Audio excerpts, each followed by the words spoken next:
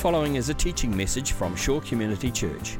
For more information on Shore or our teaching resources, visit www.shore.org.nz.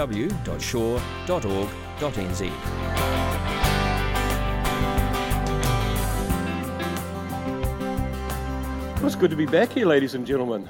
I think the last time here, in fact, the last couple of times, it's rained heavily while I've been speaking. I don't know if anyone remembers that, so we're just going to wait a little bit and see what happens. But, this is a series called Jesus History, in which I'm going to put on my historian's hat that I wear in my workday week to look at the subject of Jesus Christ today, and then over the next 2 weeks we're going to look specifically at the documents which you call the Gospels, which are most closely associated with what we know about Jesus, and what are they like as sources for a person who lived in history.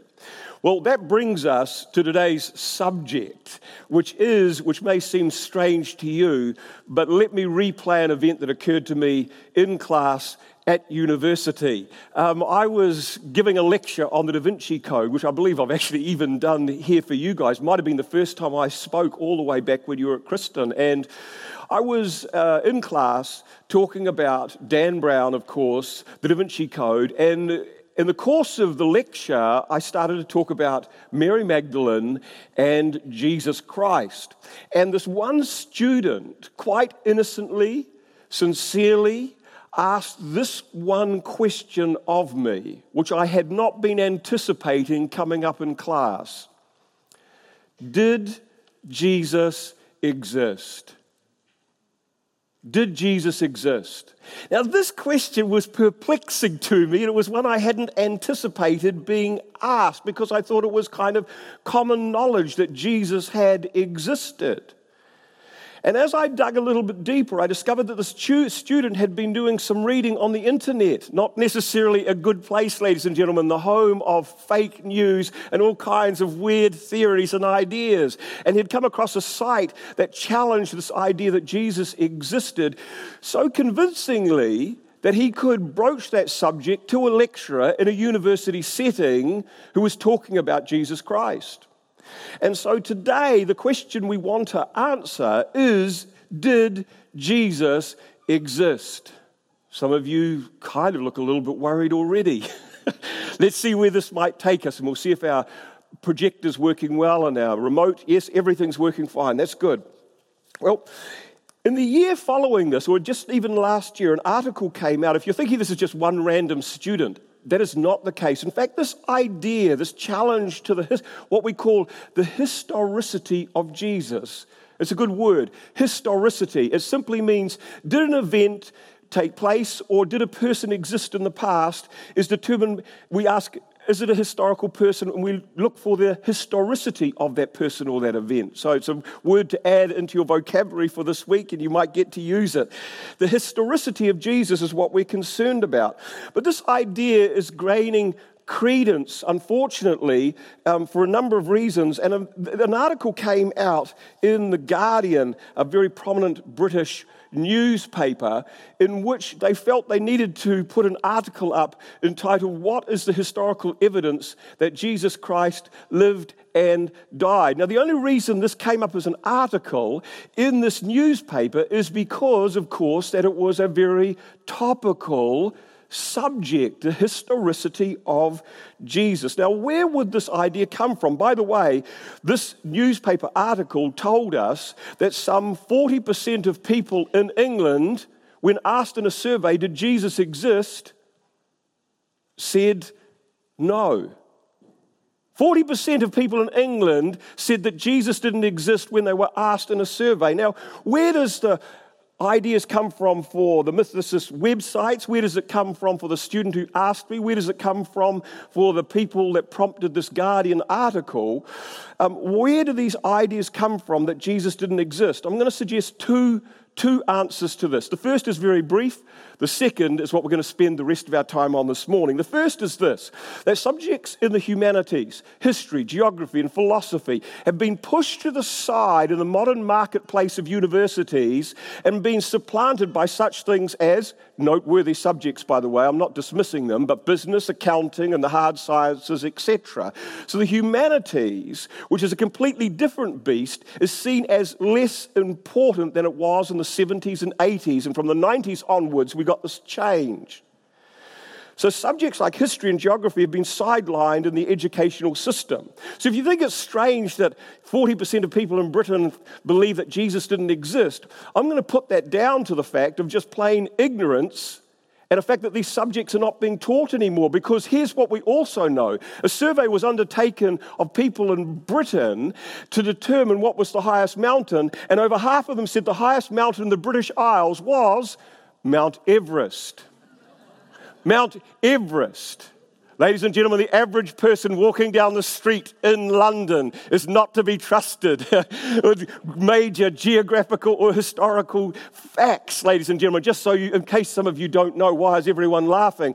It's because Mount Everest is in the Himalayas. It's thousands of miles away. And the tallest mountain, so-called mountain, apologies for people who are from the British Isles, but the tallest mountain is Ben Nevis in Scotland, and it barely touches the toes of Mount Everest if we could get the two of them together. Secondly, though, and more worryingly, why people feel this way is that there is a trend, aside from this ignorance, is the idea that Jesus is a fictional character is something that's in fact being actively pushed and encouraged by a small and vocal group of people called mythicists.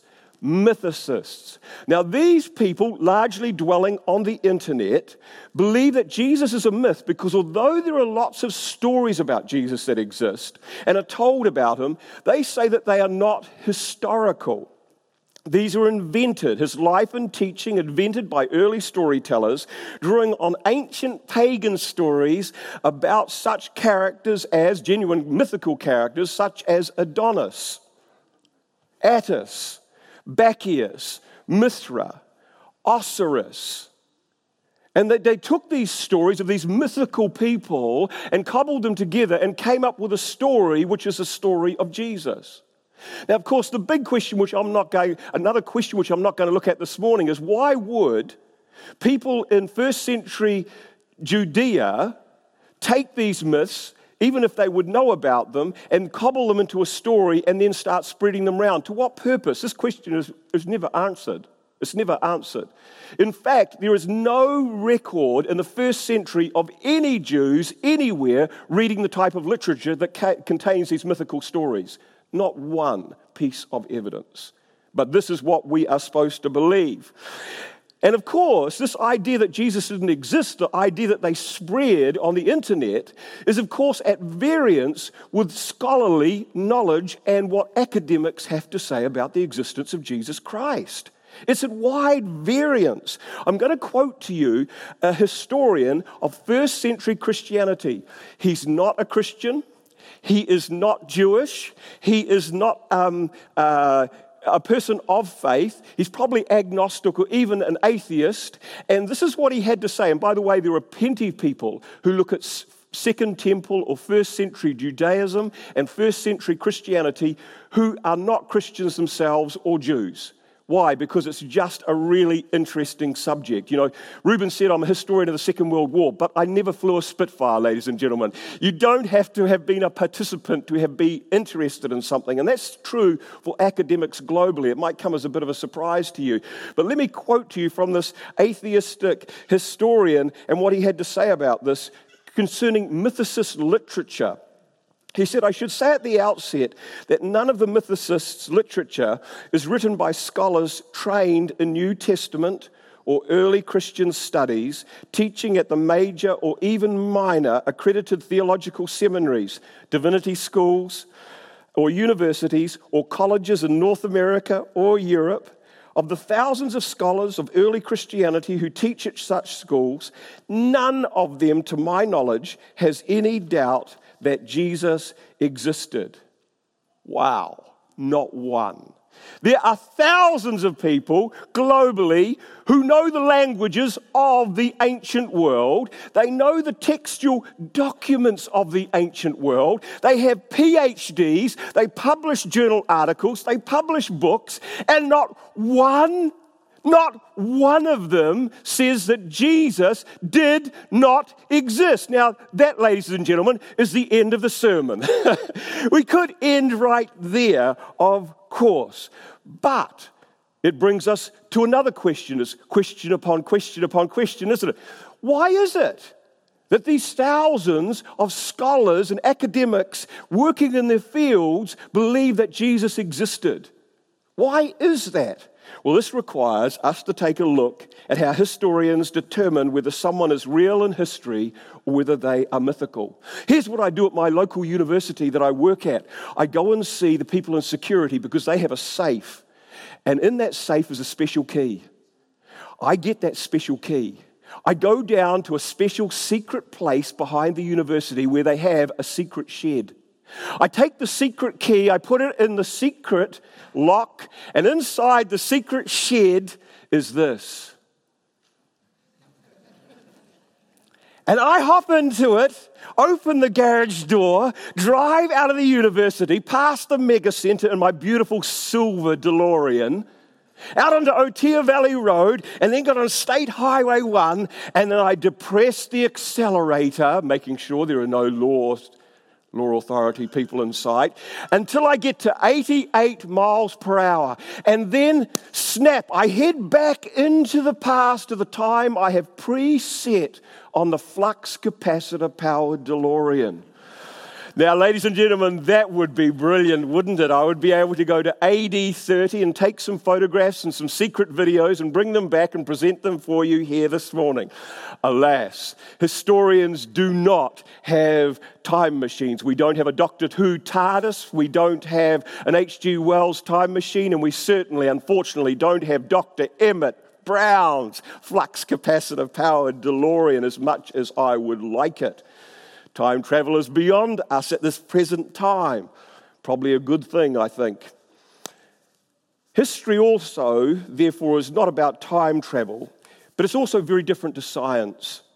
It's not something that can be repeated. You can't repeat a historical event in a test tube like a scientist is able to do. In science, you can confirm a hypothesis by experimentation, observation. You can't do that with the past, ladies and gentlemen. And if you think about some aspects of the past, like the Second World War, it's a good thing as a historian of the Second World War, I can't recreate it today and create the same type of mayhem and havoc that was produced some 75 or so years ago. So what do historians do? How do historians know that Jesus existed? Well, it comes down to one word, and that word is evidence. The other word, which makes it a second word, is evidence. And the third word is evidence. And the fourth, well, I think you understand, it's this kind of infinite progression. It comes down to evidence.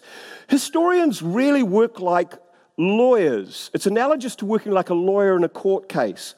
A lawyer presents and cross-examines evidence, and the stronger the evidence, the stronger the case.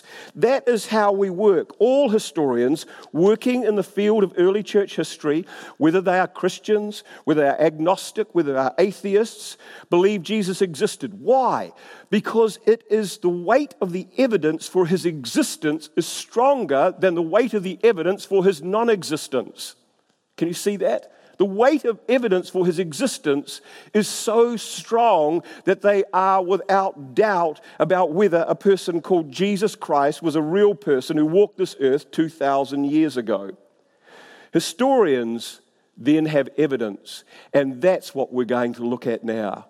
We're going to see what is this evidence that convinces those thousands of academics that Jesus is a real person in history. Well, to do this, I need to put up a timeline. And we will have Jesus here on our chart, and we might print this up next week for the church notices so you've got a copy of this, because we're going to revisit this kind of timeline a number of times over the course of this next 3 weeks. We have Jesus. Now, the dates I have in here are slightly contested, but I'm going from 6 BC to AD 30, but I could have just as easily gone to AD 33. But this is our timeline. It's our starting point. What do we have as historians that tell us that Jesus existed as a person? Well, believe it or not, that leather-covered, gilt-edged, sometimes containing a ribbon in it, and maybe a little bit of a concordance and sometimes study notes, that Bible, B-I-B-L-E, holy text, writ, sacred scripture, for a historian is a set of historical documents. If we could take a Christian Bible and we would take out the New Testament, a historian, what they do is they would take those documents that are in there, 27 of them, and they would divide them up and categorize them. And that is exactly what happens. You see, when we think about the Bible as Christians, it's a sacred text that guides us, that provides us with instruction, it gives us hope, it builds our faith, it lets us know about the future, the past, and who Jesus is. But for historians, it's a collection of historical documents, and they can shed light on the past, including the social, economic, cultural, and yes, political world in which they were written in. You see, those Gospels, for you as Christians, are incredibly important spiritually, but for the historian, I learned something about how people lived 2,000 years ago from those documents, 27 of them. It's a collection of 4 biographies. Now, they're a bit different to the biographies we use today, but in the context of the ancient world, that's exactly the type of biography we would expect. You call them the Gospels. We then have a collection of letters. These are great primary documents for any historian, a whole range of letters. We have one history, and at the end of it, an apocryphal text to help you go to sleep at night, ladies and gentlemen.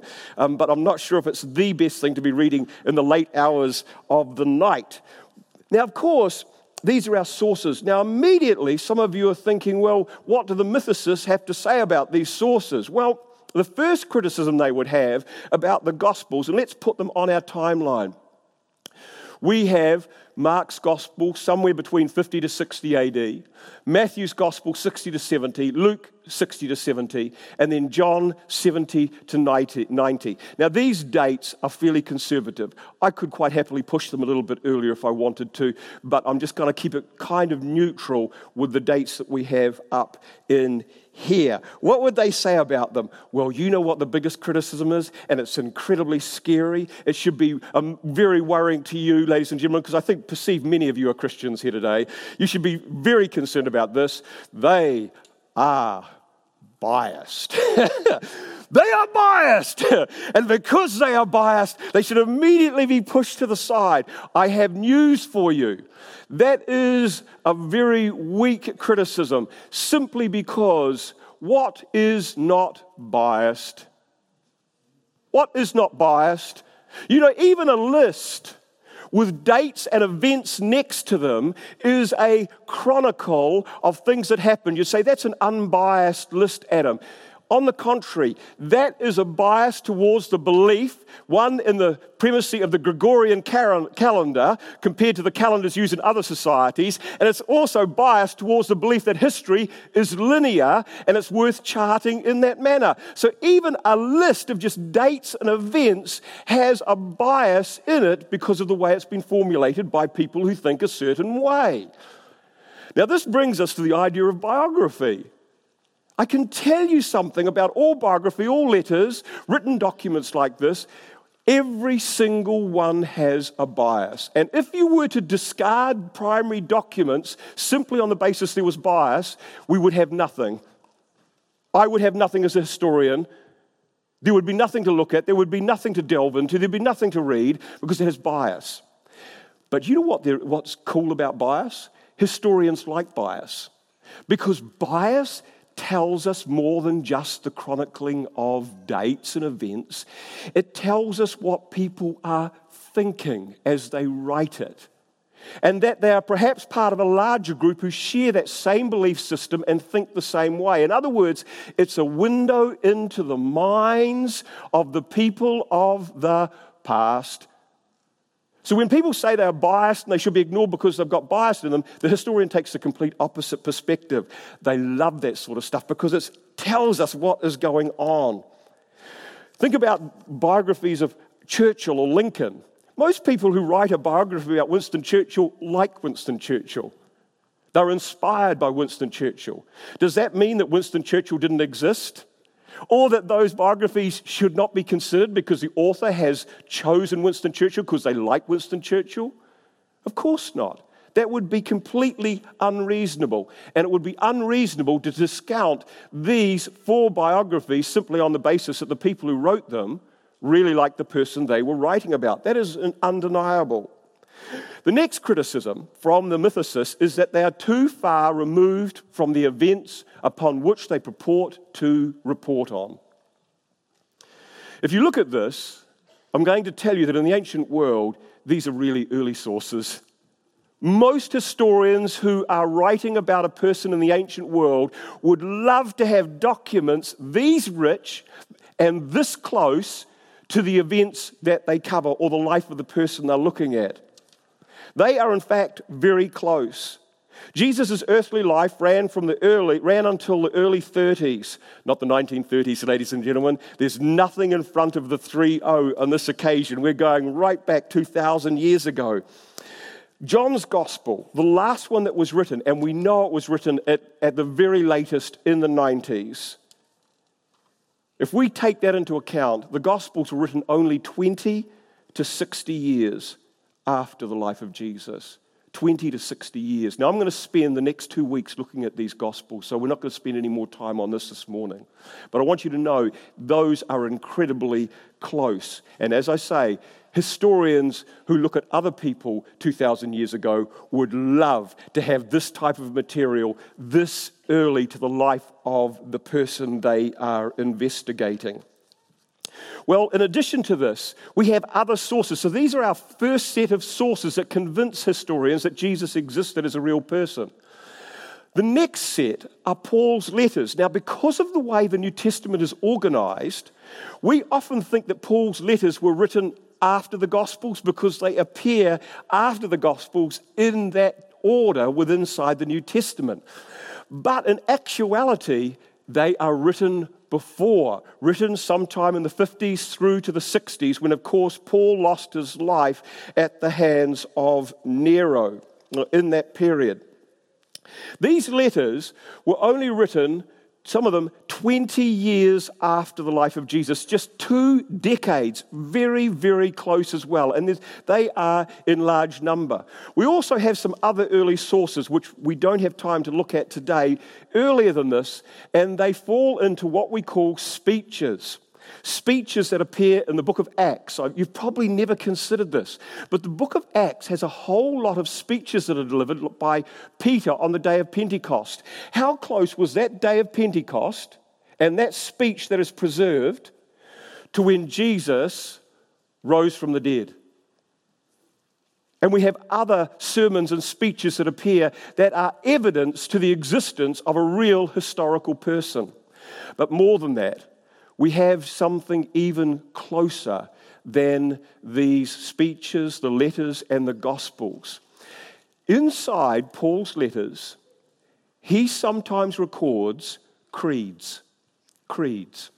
These are faith-based statements that are précis of someone's position or belief in Jesus Christ. Did you know this? That there are creeds contained within those letters? In other words, there are things that Paul picked up from somewhere else and decided to include in his letters. And the one I want us to look at comes from a very early date. Look at this, 31 to 33 AD. There is a creed in one of Paul's letters that historians push right up to the life of Jesus Christ.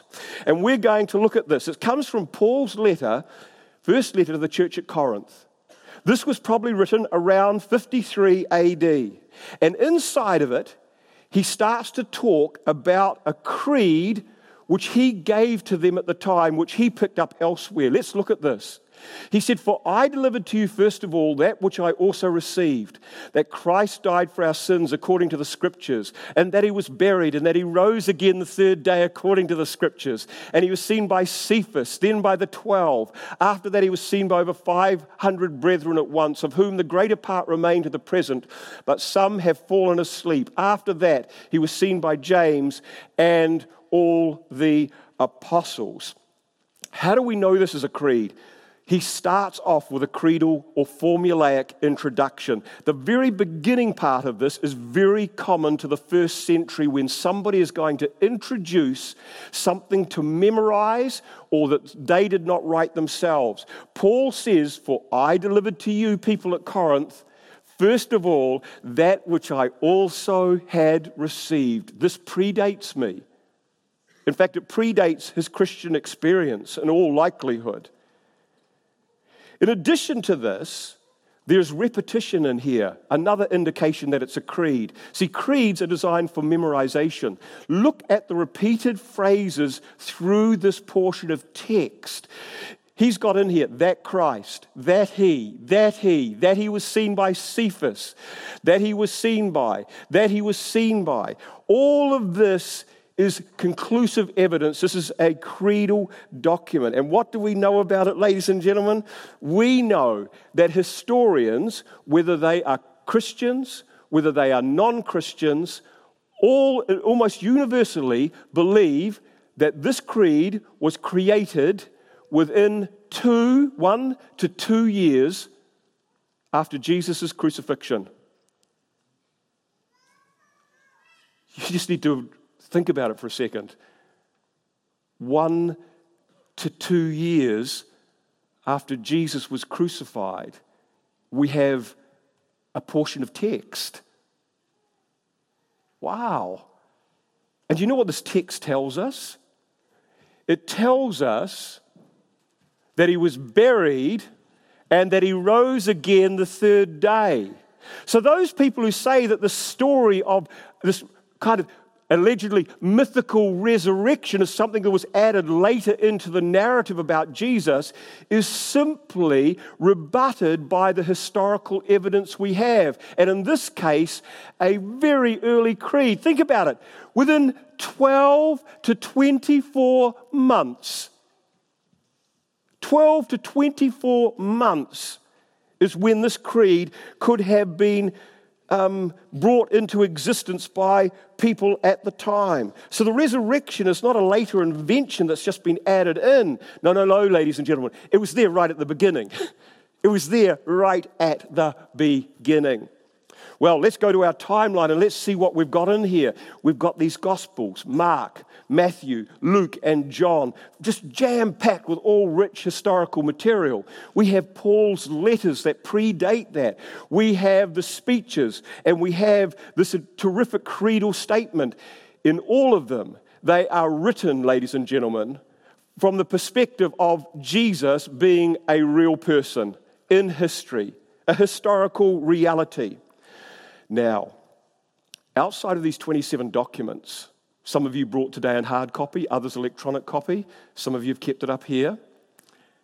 We have other Christian sources. Do you realize that there's other pieces of Christian literature from within the 100 years of period after Jesus' life, which is principally what we're looking at. We're looking at within 100 years of Jesus' life, what have we got? There are other Christian sources. We only have time for one this morning, and it's from a man called Clement. Let's have a look at Clement in here. Now, that, of course, is not Clement. I got bored. You get all these pictures, and I'm trying to find historical pictures that look like someone who might look like someone. Of course, we actually don't know what Jesus looked like. We don't know what Paul looked like. I've had to make artistic judgments, and I think I've been pretty good so far. I think we could all say, Adam, you've done a great job. Okay, but this one here is one of the band members for ZZ Top. So it's clearly not a favourite of mine. I just took the liberty of doing that. I don't know how he'd feel about that today. Don't send him a letter or a text. But what we've got in here is Clement with a beard, but he doesn't have the spinning guitar, I'm sure, in the first century. Anyway, but look at where Clement wrote. He wrote about 95 AD, and he wrote a letter. This is just one of many documents from this period by a Christian in Rome to leaders in Corinth. Now, I'll just say something and prefix this by I find it interesting the problems Corinth had, because Paul had to write them 2 letters, and they're not short letters. And then after Paul, we get a letter from Clement to Corinth, and it seems that the same problems that had existed in this church in Paul's day still exist today, because let's find out what Clement has to say. In it, he wants leaders to avoid jealousy and a thirst for power. He quotes extensively from the Old Testament. He makes references, numerous references to the historical Jesus. He talks about his sufferings before our eyes. He talks about Jesus' gentleness and patience. He talks about Jesus coming from Jacob according to the flesh. He talks about Jesus' blood being poured out for our salvation. Guess what, ladies and gentlemen? Clement is in no doubt that Jesus existed as a real person in history. And we could have looked at other people, notably Ignatius of Antioch, but time is against us because we're moving right along on our timeline. The Gospels, these biographies, Paul's letters, the speeches, the creeds, other Christian documents. But there are non-Christian sources outside of the New Testament and this corpus of Christian documents that talk about Christ. Not a great deal, but really terrible evidence for the mythicists. These non-Christian sources, and we're going to look at 3 of them that fall within this 100 years after the life of Jesus. The first one we're going to look at is the famous Jewish historian Josephus, and we'll follow Josephus up with our man Pliny the Younger. I know some of you are expecting me to say that, those scholars of first century Christianity. Would anyone like to venture who else we're going to look at? Famous Roman historian called, starts with a T. Tacitus, I think maybe that was what someone was saying. Very good work if you did say that. We are going to look at Tacitus and look at the dates in here, 93 AD, 112 and 117. What do these non-Christian sources have to say? Do they present Jesus as a real person in history? Well, let's turn immediately to Josephus. There are 2 references to Jesus in Josephus's book, Jewish Antiquities, written around AD 93. We're going to look at the second of these because it's simpler, cleaner, less problematic, and there's no debate about it. And this text you can read as follows. The high priest assembled the Sanhedrin of judges and brought before them the brother of Jesus, who is called Christ, whose name was James. Now, the principal reason for Josephus writing this is to talk about the death of James, who was a prominent leader in the Christian church in the first century, thereby backing up what the book of Acts says. But, so people know, remember this is a Jewish author, so it's for a Jewish audience and for a Roman audience, he then points out the most prominent person associated with James, that everyone would recognize. Who is that? Jesus. And how do we know Jesus had a brother called James? Because in the biographies or the Gospels, this is mentioned twice, that he had a brother called James. So we have a Jewish historian here, and what I love about this text is, look at what it has to say here. Who was called Christ? You see, this is not some Christian who's added something in here. This is from a Jewish person who's probably highly skeptical of these claims, doesn't believe this claim, but it was what people said about Jesus. He knows that much, and he puts that in the text so it helps people identify who it is. Some people called him Christ or the Messiah. Well, this brings us to our next source, which is Pliny the Younger. Pliny the Younger. What do I want to say on Pliny? Well, Pliny was writing a letter to the Emperor Trajan, so this is not just some insignificant piece of correspondence, probably even more important than you writing to Jacinda. If you felt so inclined to send her a missive or a letter encouraging her, or otherwise, whatever you'd like to do.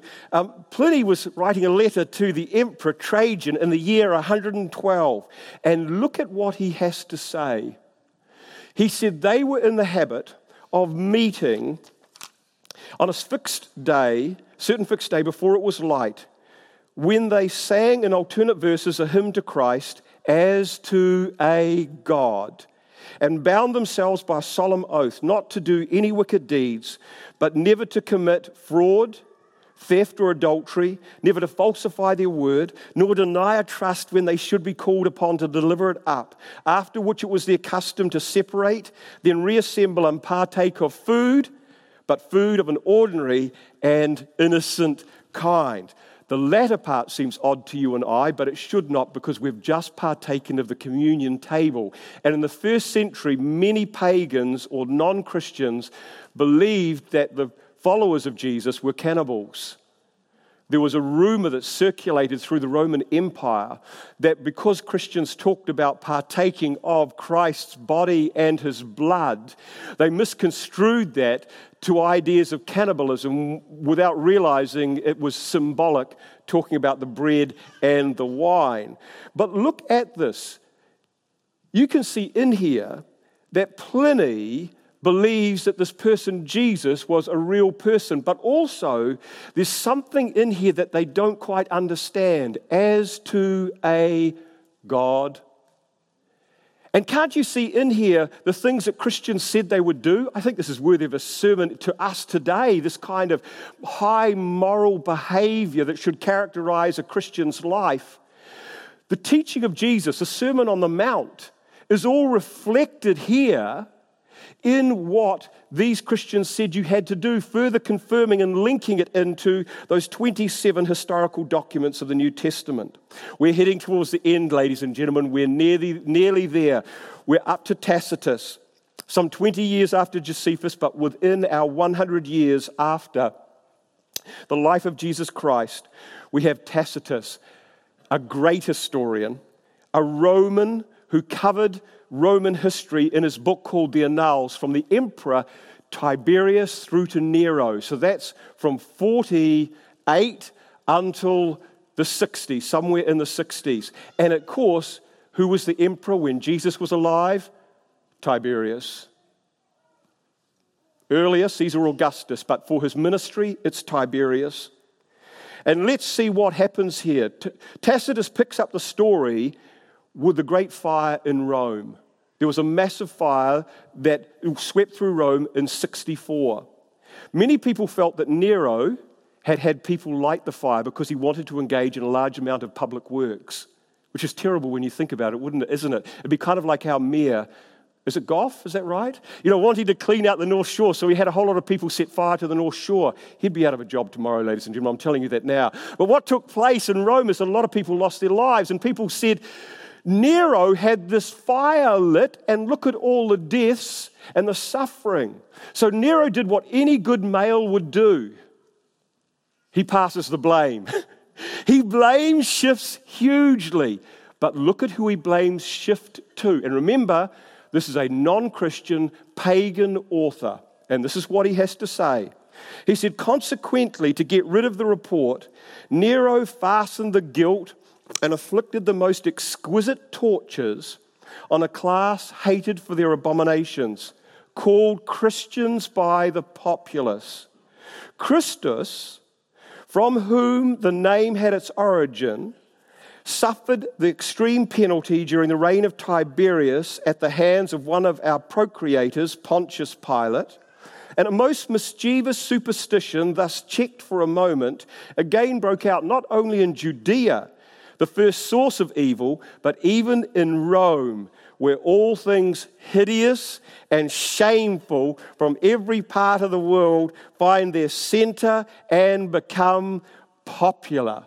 Which sounds a little bit like Hamilton, doesn't it, ladies and gentlemen? But we'll just leave that aside, and we won't get parochial here, because we're all in love with all New Zealanders and lovely Aotearoa. The point here is that this is kind of a disinterested chronicler telling the story about Nero, and he inserts this amazing set of historical data. And think about its early date. What's in here? Christians got their name from a historical person called Christus, or Christ. That Christ died a painful death. Do you know that's actually contained in those other 27 documents I talked about in the New Testament? That's exactly what they say. He was crucified. And that this occurred during the reign of Tiberius. Guess what, ladies and gentlemen? That's what we find in those other primary documents that Christians carry around with them every day. That it was at the hands of Pontius Pilate. I wonder if that's found in those documents as well. That Christianity started in Jerusalem. That it had spread to Rome, which you can find in the book of Acts. This text here, this primary document from the ancient world, is jam-packed full of data that corresponds exactly with the information we have from those other 27 documents, the Christian documents outside of the New Testament, and from other sources, an incredibly rich source. Well, we're going to tie this all up in a little bow right now. We are at the end of my presentation. You recall I gave you a quote from the beginning of this sermon, and it was from a non-Christian scholar who's an expert in first century Christianity. That man had been raised a Christian, I think if I recall correctly, in an evangelical home. He decisively and very publicly turned his back on Christianity. I say publicly later. He's written about it in the forwards in a number of his books, many that have appeared as New York Times bestsellers, believe it or not.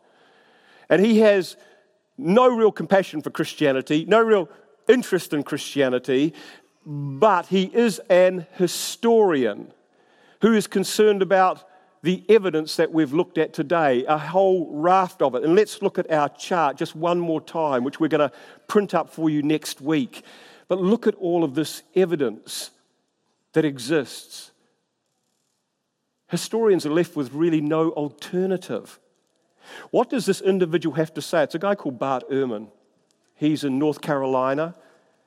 He's not a Christian, but this is what he had to say based on all his study and his investigations in this area of first century Christianity. Here's what he had to say. He said, "I'm not a Christian. I have no interest in promoting a Christian cause or Christian agenda, but as an historian, I think evidence matters and the past matters. And for anyone to whom both evidence and the past matter, a dispassionate consideration of the case makes it quite plain. Jesus did exist. Jesus did exist. Jesus did exist." And you know there's a portion of text from those 27 documents that reads as follows. Jesus, the same, yesterday, today, and forever. You see, we could turn this around, ladies and gentlemen, when we say Jesus existed. Take it from Jesus did exist, past tense, to present tense. Jesus does exist, future tense. Jesus always will exist. Jesus, the same yesterday, today, and forever. The same Jesus that appears in all these historical documents is the same Jesus you and I know, and future people will know as well. This has been a teaching message from Shore Community Church. For more of our teaching resources, or to donate to our teaching resource ministry, or for more information on Shore Community Church, visit www.shore.org.nz. Alternatively, you can email office@shore.org.nz or phone 09 415 0455. Thank you for listening.